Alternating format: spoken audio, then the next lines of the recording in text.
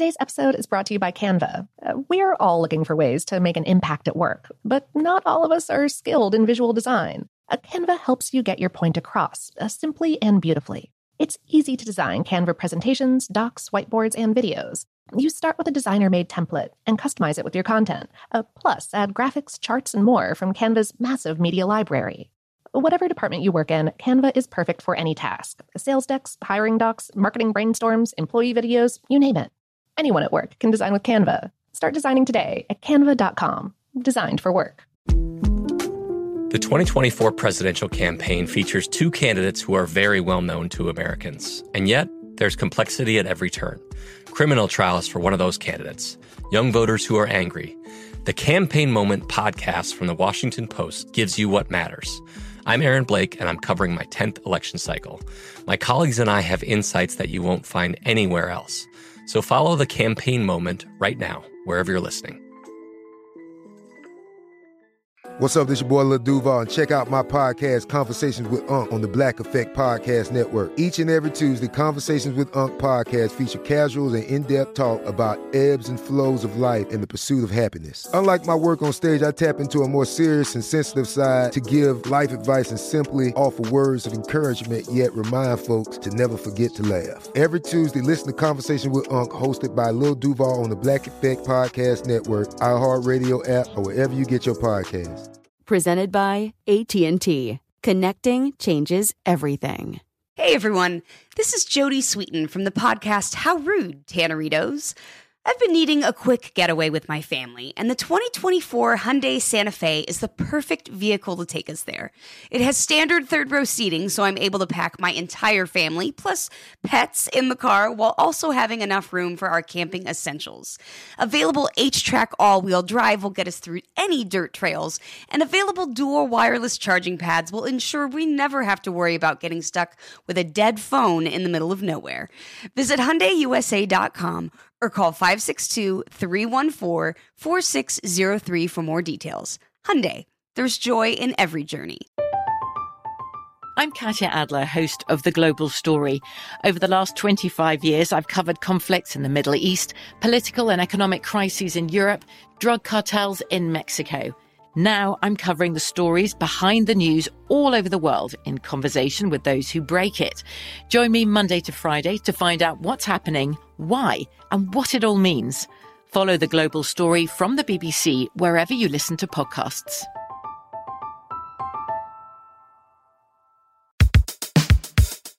Welcome to Brainstuff, a production of iHeartRadio. Hey, Brainstuff, Lauren Vogelbaum here.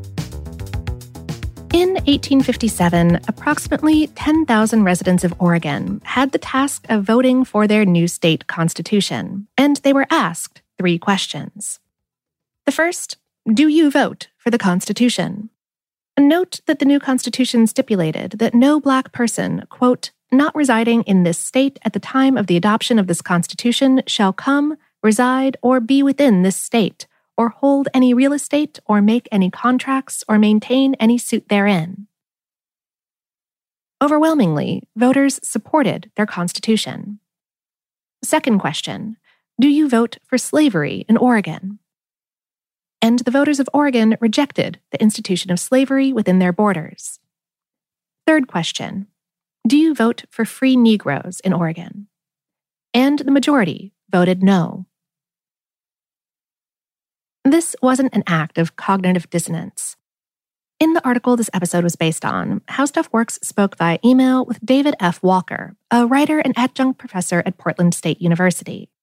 He explained, it was pretty simple. Early settlers in Oregon didn't want Black people here. It wasn't so much that they were opposed to slavery as they didn't like Blacks. How Stuff Works also spoke via email with Belita Imarisha, a professor in the Black Studies Department at Portland State University, who travels around Oregon facilitating programs on Oregon's racial history. She explained, Oregon was birthed at this intersection of being anti-slavery and anti-Black. But in no way was Oregon anti-slavery because they believed in racial justice. They were anti-slavery because they considered this to be white man's land, and they came to build a racist white utopia. Their goal was to keep out or push out all people of color. She continued, "That is why the first exclusionary law in 1844 outlawed slavery and also banned Black people from living here, and including the Lash Law, said that Black people would be whipped publicly every 6 months, up to 39 lashes, until they left the state. That is the brutal mechanism Oregon set in place to further its conception of this state as a white homeland." Oregon exemplifies what was going on in the rest of the U.S. at the time. Only, as Emerisha notes, the state was bold enough to write it down. So, how did it change? Various laws eventually made these exclusionary laws illegal, from state constitutional amendments to the Civil Rights Act. But those didn't necessarily fix the problem.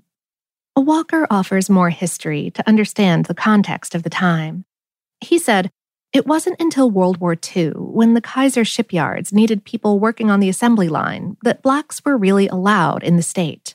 In the early 1900s, members of the Ku Klux Klan were deputized officers of the law in Portland. All of this still lingers in the air." Emerisha cited a report released by the Portland Housing Bureau in 2015. She said the report, quote, "found that if you are Black, if you are Latino, if you are Indigenous, you cannot afford to live in Portland. So, in essence, Portland is still a white homeland.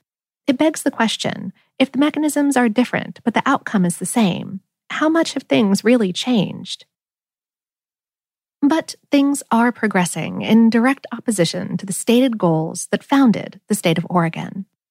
Emerisha said, "The very fact that Black communities exist in Oregon at all is astounding, because they were never meant to.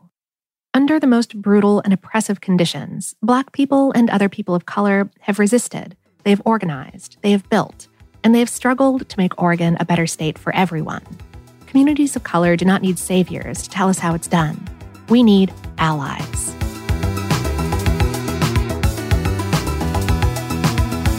Today's episode is based on the article Racial History, Oregon Was Whites Only Until 1926 on HowStuffWorks.com, written by Brian Young. Brainstuff is a production of iHeartRadio in partnership with HowStuffWorks.com and is produced by Tyler Klang. For more podcasts from iHeartRadio, visit the iHeartRadio app, Apple Podcasts, or wherever you listen to your favorite shows.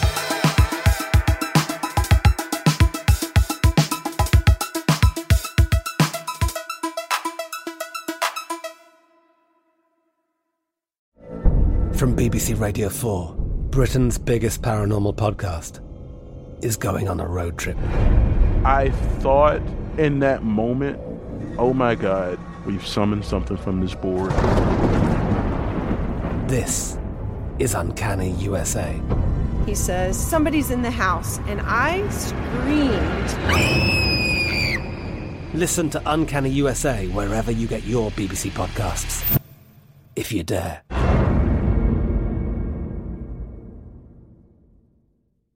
Today's episode is brought to you by Canva.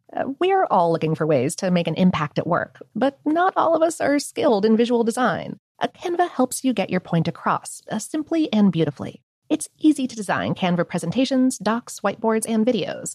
You start with a designer-made template and customize it with your content. Plus, add graphics, charts, and more from Canva's massive media library. Whatever department you work in, Canva is perfect for any task. Sales decks, hiring docs, marketing brainstorms, employee videos, you name it. Anyone at work can design with Canva. Start designing today at canva.com. Designed for work.